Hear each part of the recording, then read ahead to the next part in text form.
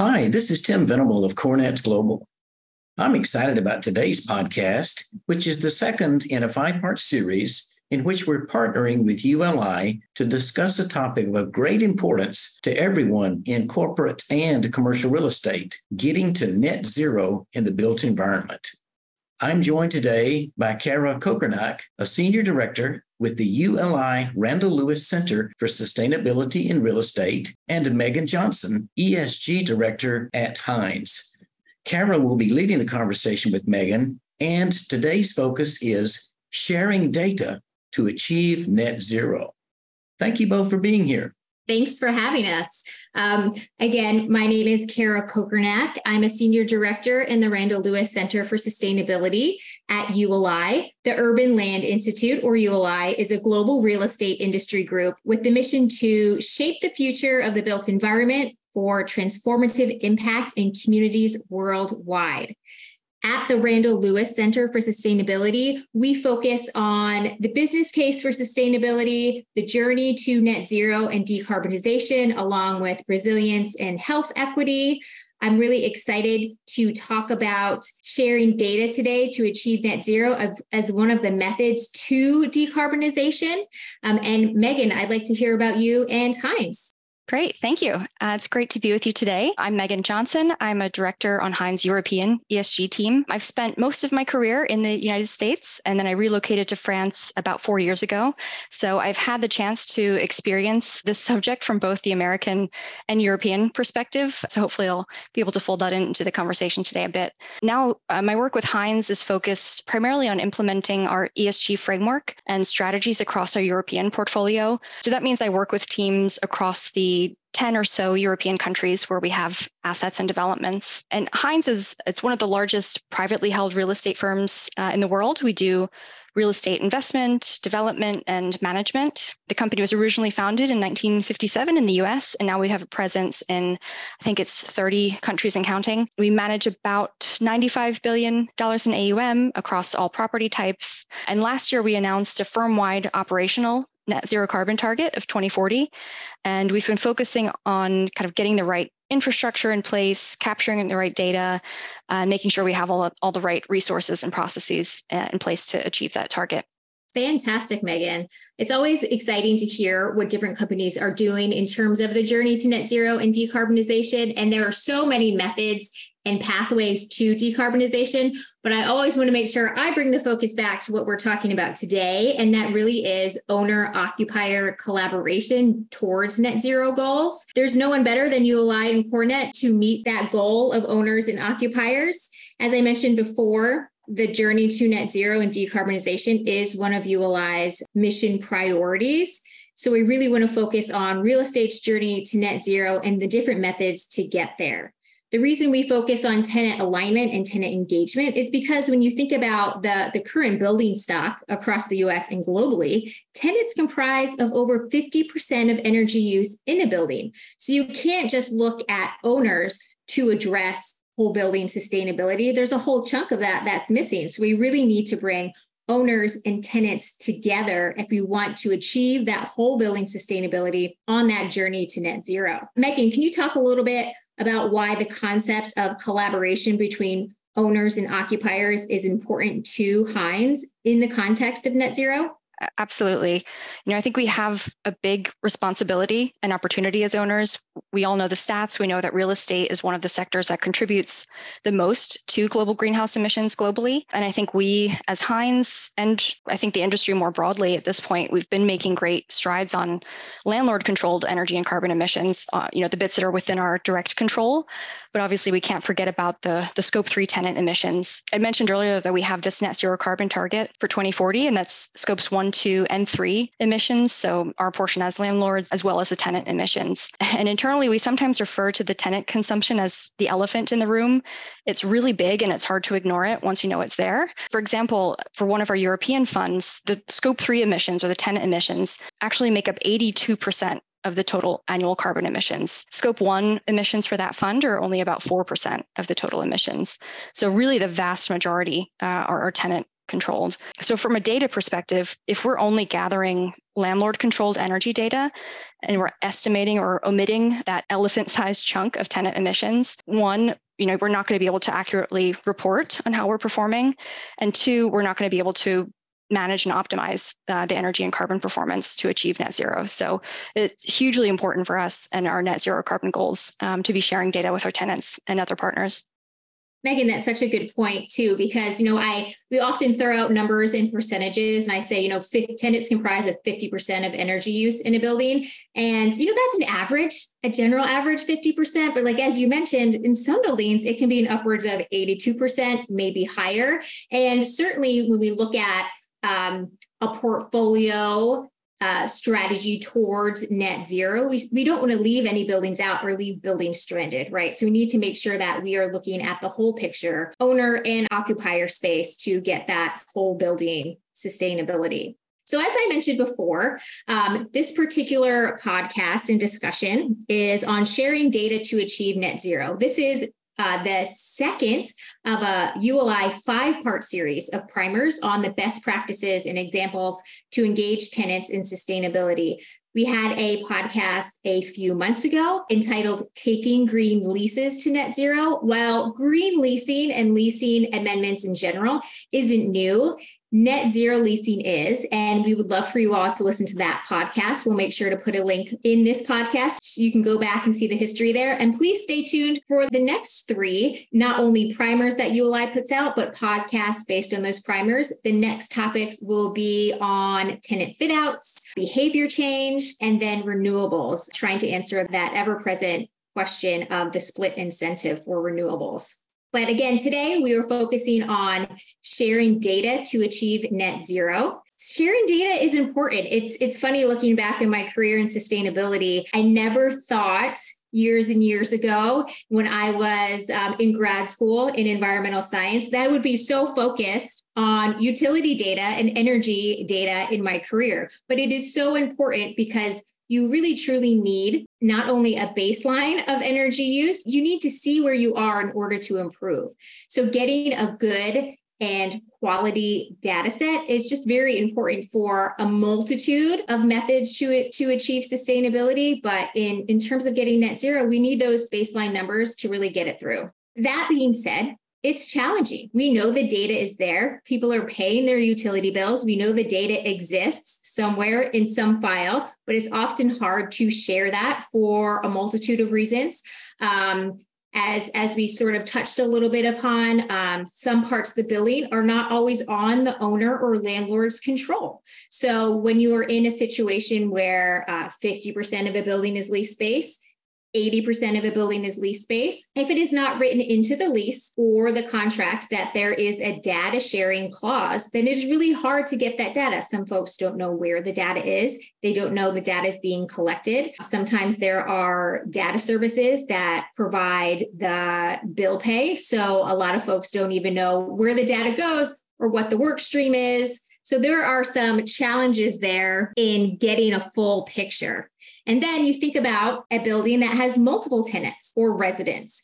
It can be time consuming for an owner and operator to tag each of their tenants to collect data or each of their residents to collect data. There are some solutions to this, maybe implementing smart meters or, again, green leasing or having a clause in the lease. But there's often some situations where privacy laws make it difficult to implement, or folks can opt out of sharing their data. So there really can be a complicated situation where owners are looking to collect data and they can't get it, or they're not looking in all the right places, or they are looking in all the right places and just can't check off all the boxes. So that's why we're talking about this today, why it's important to share data on both sides, both the owners and the occupiers. And Meghan, I'm curious about Hines and what progress you have seen in terms of data sharing. Where did you start? Where are you now? And where do you want to go in terms of absolutely. The owner As side? you described, we certainly don't operate side. in a vacuum. We view ourselves really as one piece of a larger puzzle, and that includes tenants, third-party property management or in-house property management in some cases, operators, utilities, consultants, local government, regulators. So we see part of our role as kind of leaders on these ESG initiatives, like getting to net zero carbon, to really bring those partners along with us on that journey. To do this, over the last few years, we've been developing a whole suite of resources and tools, and that includes, as you mentioned, green lease clauses. We've got tenant guidebooks, tenant engagement requirements for our property managers, a range of technology solutions. Some of those involve data collection tools, so scraping from utility bills or connecting directly to utilities. Some of it's more on the metering or the hardware side. And there is some variation there currently by country. Some of that is derived from just the local market expectations or local regulation, which, when I was in the US, thinking about Europe, we often think of it as sort of one solid entity, but I've noticed it really varies quite a bit country by country here. So wherever possible, we are trying to roll out a more consistent approach globally, or at least regionally at Hines, but sometimes this does really depend on local needs and regulation. There is one place where we've seen, I think, especially strong strategic alignment between landlords and tenants, and that's in Hines, France. And some of this, I will say, is driven by French regulation. There's something called the Décret tertiaire, and that's a law that's requiring really ambitious reductions in energy intensity for both landlords and tenants. It sort of distributes the accountability, which is helpful in the long run. There's also been this energy sobriety plan that France has instated to counteract or prepare for rising energy prices over the last year and a half or so. So a lot of our property teams are having regular meetings with our tenants to strategize on how to meet requirements for those regulations. And in many cases, that involves very open sharing of data.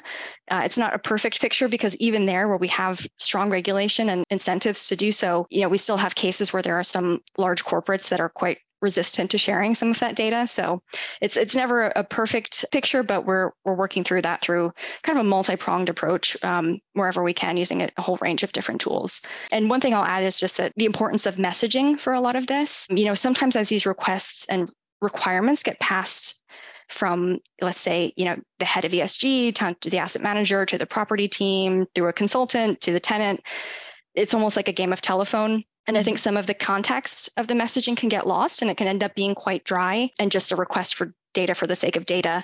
We've found a lot more success when this is expressed using terminology like collaboration, cooperation, and when it's contextualized in a more kind of holistic approach to that partnership and a broader pursuit of the sustainability goals that we're looking at and our tenants as well. So messaging can definitely be important in addition to all the more technical tools we have in place.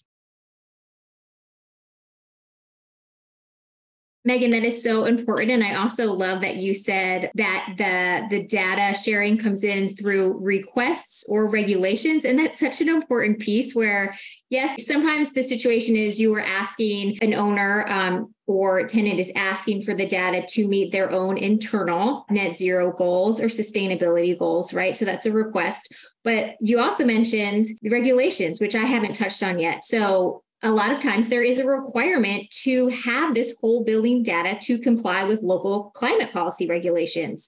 And oftentimes, if an owner can't get that information and they can't opt out for whatever reason based on the particular regulation or ordinance, then there are fees and penalties to not providing that to the organization or the ordinance or municipality. So it is really important to understand that sometimes these are requests and sometimes these are regulations.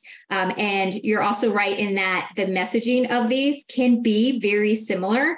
We need this data because this will help us because of this, or because we have to. So it's important to remember that I think more information is often better in these cases, where you're telling your tenants or occupiers, we're not just asking this information to give you more work.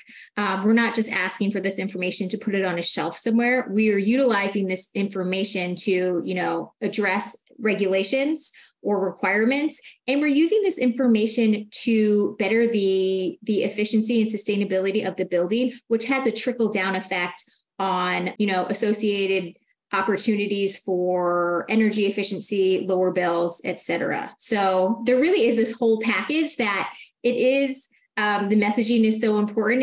And I think we'll go into that a little bit now. Meghan will go through a few strategies to improve the owner-occupier collaboration in terms of data sharing. And I'll go through a couple strategies that ULI focuses on in the primer that I mentioned earlier. And if you have any examples from Hines or your other experience, that would be fantastic to hear. The first strategy is something I was just mentioning, which is developing data collection strategies together. So this is when an owner and tenant works together to build the strategy for data sharing with net zero in mind, so that they can use targets that are easy to measure for both the owner and the tenant, like carbon emissions, electricity intensity, waste consumption, water consumption. Now, this takes some pre-planning and some sit-down meetings that includes external partners, maybe the local utility who can help streamline the process, or other external partners that can really lighten the labor or cost for both parties.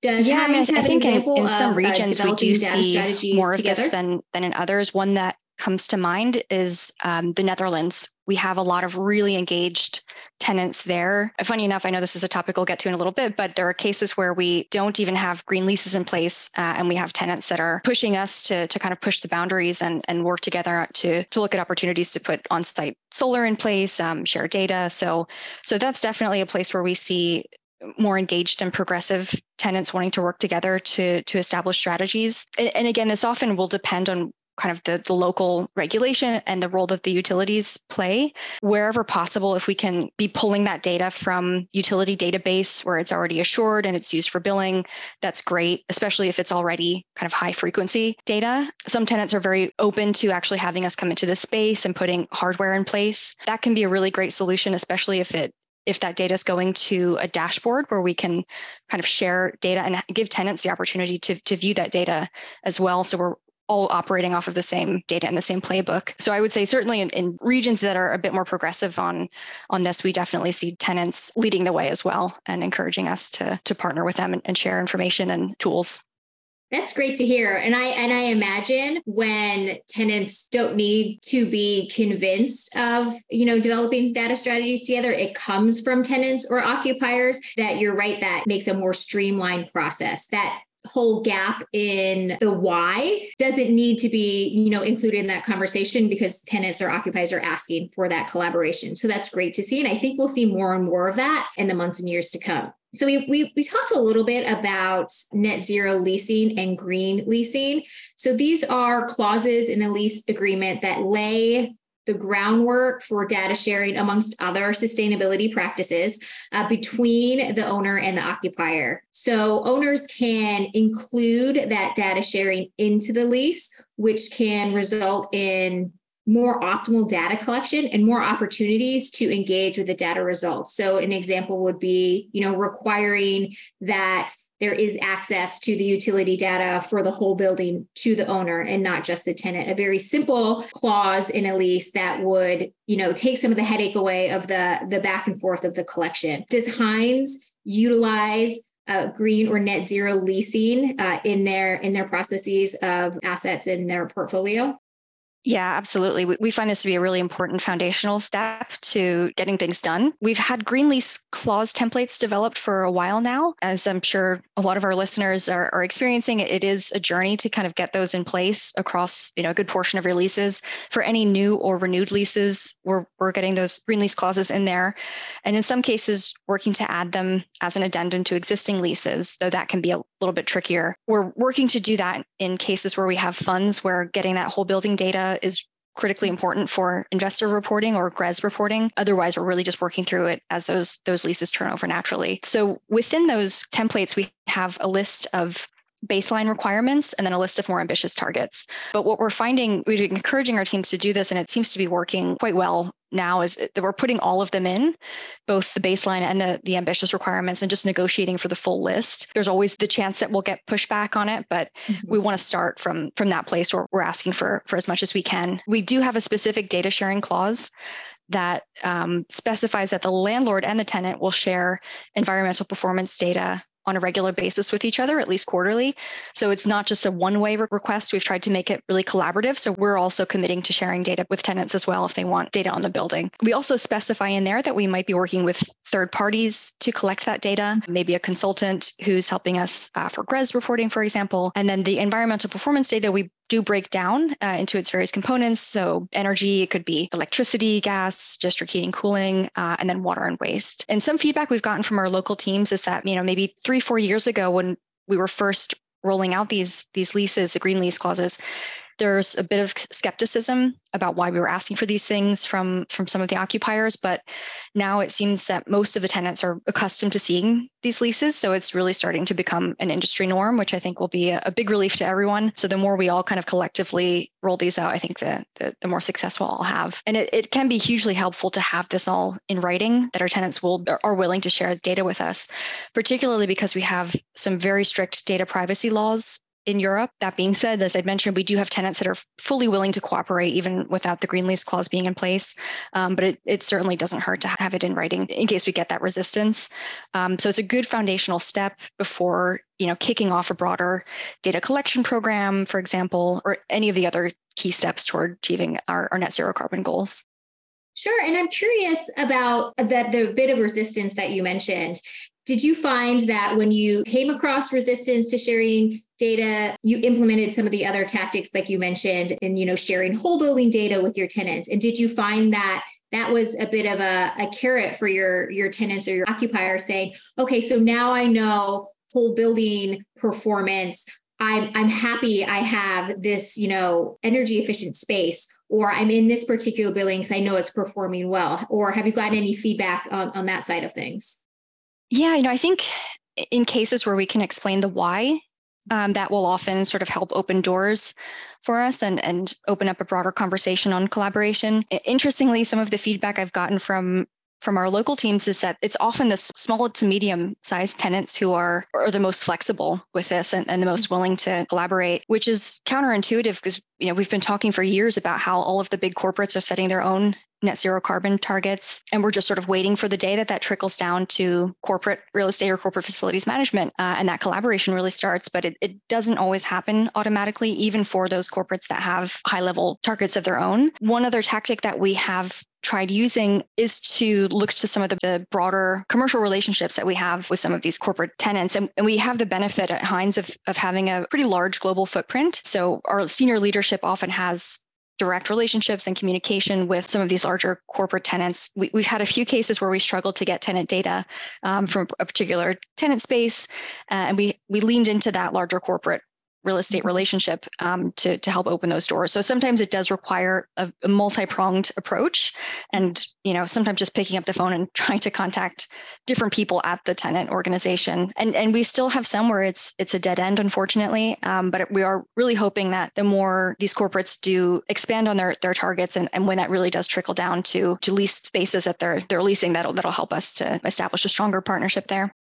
Right. And honestly, what you're describing, it feeds directly into the next strategy I wanted to discuss with you, which is owner-tenant relations. Establishing that strong owner-tenant relationship that supports trust amongst the parties and then helps facilitate a smoother and more efficient process for successful data sharing. And I think what I'm hearing from you is that this can look very different if you are a small or mid-sized tenant or you are a larger organization. And there are different pathways and different pain points for each of those opportunities or each of those situations. I imagine that when you have a larger tenant across multiple assets, as you mentioned, it's another opportunity to share and show and connect and say, hey, this is what we're doing at this property. Can you come along and do this at your property? Well, look how great your tenant in this building is performing. Look at the energy bill reduction here or the energy use reduction in this building. Let's get you on board in this, other location. Have you seen that type of owner-tenant relationship? And how is that different between, as you mentioned, those smaller tenants versus those larger corporations that have a larger portfolio across your assets? Yeah, we definitely have seen this happen in some cases, and it goes both ways. Sometimes it's the tenant leading that process, which is always fantastic. In other cases where it is a smaller tenant, where we have a really strong local team that takes the time to establish that relationship, to talk about sustainability goals, net zero carbon goals, and to make this a routine conversation. So it's not just something that happens when they first move in and then we never talk about it again, but really sitting down at least annually, if not quarterly, and making sure that this is on the list of important items to talk to tenants about. That can really build a strong dialogue and some trust to share information and work together. And I think for some of the smaller tenants, it's ironic because they may not have as many resources on staff to do the work behind getting that data and sharing it with us. And sometimes the benefit is that they don't necessarily have the legal teams behind them scrutinizing leases and crossing things off out of skepticism around sharing information. So I think across all tenant types, common denominator is where we have our teams willing to put in the time and the effort to have those conversations, build that relationship, and sometimes just be pleasantly persistent. That's often what makes the difference. So it's even with the best technology, it's often does still require some time commitment from everyone involved. Sure. And I think too that you mentioned that in some of your properties that you have dashboards or other interactive tech that your tenants or occupiers can utilize to see energy use in a live view or see changes in energy use over time. Have you found that has helped in that collaborative piece where you have an educational prop in a lobby or through an app? Oh, definitely. I mean, anytime you can offer sort of a carrot to the tenant or a benefit to them for agreeing to share data with us or allow us into their spaces to install metering, for example, I think that goes a long way. I know metering is one of the subjects we'll discuss, but we have a really cool example there in Hines, Germany, with some work that they've done to work with a local smart building solutions provider. And one of the tools that they're using is a dashboard that tenants can get access to and see how their space is performing, how the broader building is performing, and also benchmark against other buildings as well. So anytime that you can offer a benefit back to the tenant in exchange for their collaboration and their data, I think it's a huge help with those conversations. Great. I really appreciate those examples. The next strategy I want to discuss with you sometimes feels like it's the golden ticket to data sharing, and that is utility access. So the direct access to utility data from the utility company. So owners can use resources if the utility provides them. So getting that property data directly from their local utility. Sometimes it's as easy as what industry folks call a green button, which is literally a green button you press to link the utility data to something like Energy Star Portfolio Manager or another data collection service. This can also be done through a utility provided link with permission letter from the utility and the tenant, and usually the owner as well, or through utility aggregation where there are over a certain number of tenants in a building that the owner can request that utility data for the whole building. Now, you being in Europe now, I'm sure is maybe a little bit different from some of the US utilities, but can you share some examples both in the US and the EU and globally about utility access and how easy or hard that has been for Hines to obtain? Yeah, absolutely. This is always a tricky space to navigate. At Hines, what we're ideally looking to do is to find a strategy that works at a large scale, gathering utility data. It's really important for our carbon reporting purposes to have that global data, whole building data wherever possible, and to make sure that it's assured and it's being used for billing. So if we want to be able to perform, internal CREM analysis, for example, for our assets, or have our consultants help us with that, we need to be getting that whole building data rather than estimating. In the US, as you mentioned, it really helps that we do have the data benchmarking requirements in place in many places. So it's often easier to get that whole building figure, the energy consumption figure, rather than having to go tenant to tenant in a large building and request that data. This isn't universally the case yet in Europe. Like many other things, it really depends on the country. So we often end up, even if we have a tool that would help automate the process, having to get written permission tenant by tenant, and sometimes, unfortunately, login information, which is a whole other conversation. Not our favorite conversation to have with tenants to try to gather all that information. So it really does depend on the geography, but there are some workarounds that we found, which are similar to the aggregation kind of workarounds in the United States. So in the UK, for example, if you have, I believe it's 4 or more tenants, you can get access to aggregated whole building energy data. I think there's a couple of other countries where that's the case as well. And I really do hope that becomes the norm because it's it's critical to have access to that whole building data just to be able to have a baseline understanding of how the asset's performing and collaborate better with the tenants to make improvements. So having that data aggregated and anonymized through those programs can help alleviate some of the concerns of the more skeptical tenants as well.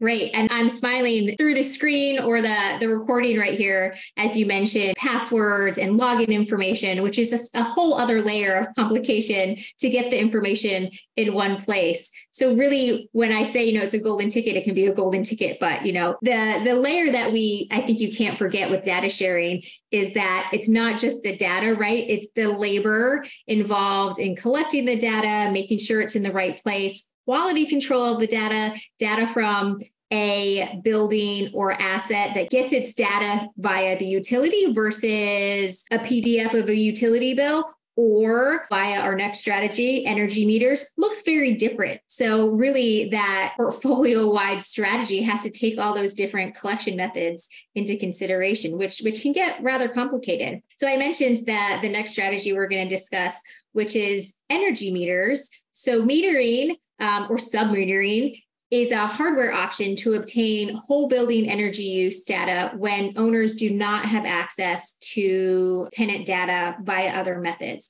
So this is where a sub-meter can be placed by the building or building zone and collect information for a specific portion of a building. I know there's a lot of different metering options out on the market right now. I've seen a big bump in prop tech regarding metering. And it sounds like Hines has a few examples in Germany that I'd love to hear more about, but curious about what metering you have used. Are you using a similar product across your assets, or have you found that different metering technology works better for different locations or for different data use requirements? Yeah, and this is another one that Hines is looking to hopefully have a consistent approach to globally. But, as you described, as with everything else, there are often different expectations locally, whether it's how the utilities are operating or how things are regulated, that might require a more nuanced approach based on the country and the region. We would certainly prefer if we could have all of our tenant spaces sub-metered and have automatic access to that data in real time. I think this piece is especially important when it comes to actually managing energy performance and carbon performance. If we're just talking about, annual reporting, I think it's fine to get monthly or even less frequent data from the utility bills.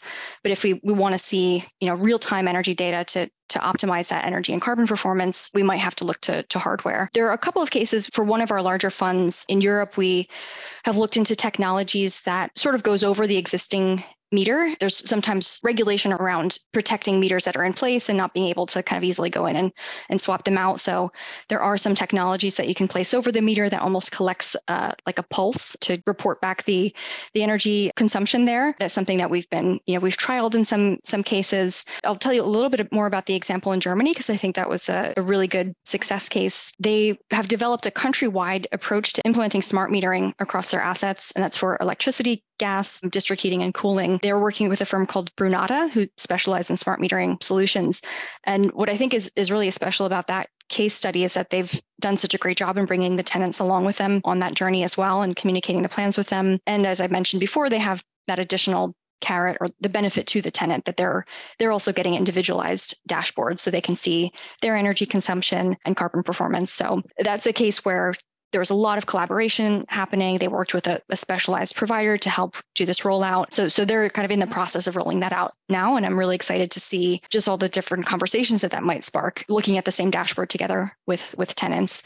And I think having that data, real-time granular data for the whole building is really critical for optimizing energy and carbon performance as well, which is a huge piece of the puzzle if we want to get to our net zero carbon targets. Absolutely. And I think a good summary of our discussion today is that where there are numerous challenges in collecting tenant and occupier data, there are just as many opportunities and pathways to collect said data. So it's really exciting to see more attention put towards that owner and tenant collaboration in getting to the same goal of data collection and whole building sustainability. And I think we should see a lot of changes in this space in the next few years, where more opportunities pop up, whether it is via engagement, whether it is in more standard lease clauses, or whether it is in a more consistent utility connection or prop tech popping up in terms of energy meters. I suggest the folks listening in should read the ULI primers. We'll put a link in the show notes. As I mentioned, we have one out on green and net zero leasing, and the most recent one on data sharing for net zero. The next primers and the next podcast series will cover tenant fit outs, behavior change, and renewables. So with that, Tim, I'll pass it back to you. Okay. Meghan, Kara, it's been great talking with you. This was fascinating and so helpful. Thank you both very much for sharing these helpful insights with CoreNet Global. And we really look forward to the next podcast with ULI in this series on getting to net zero.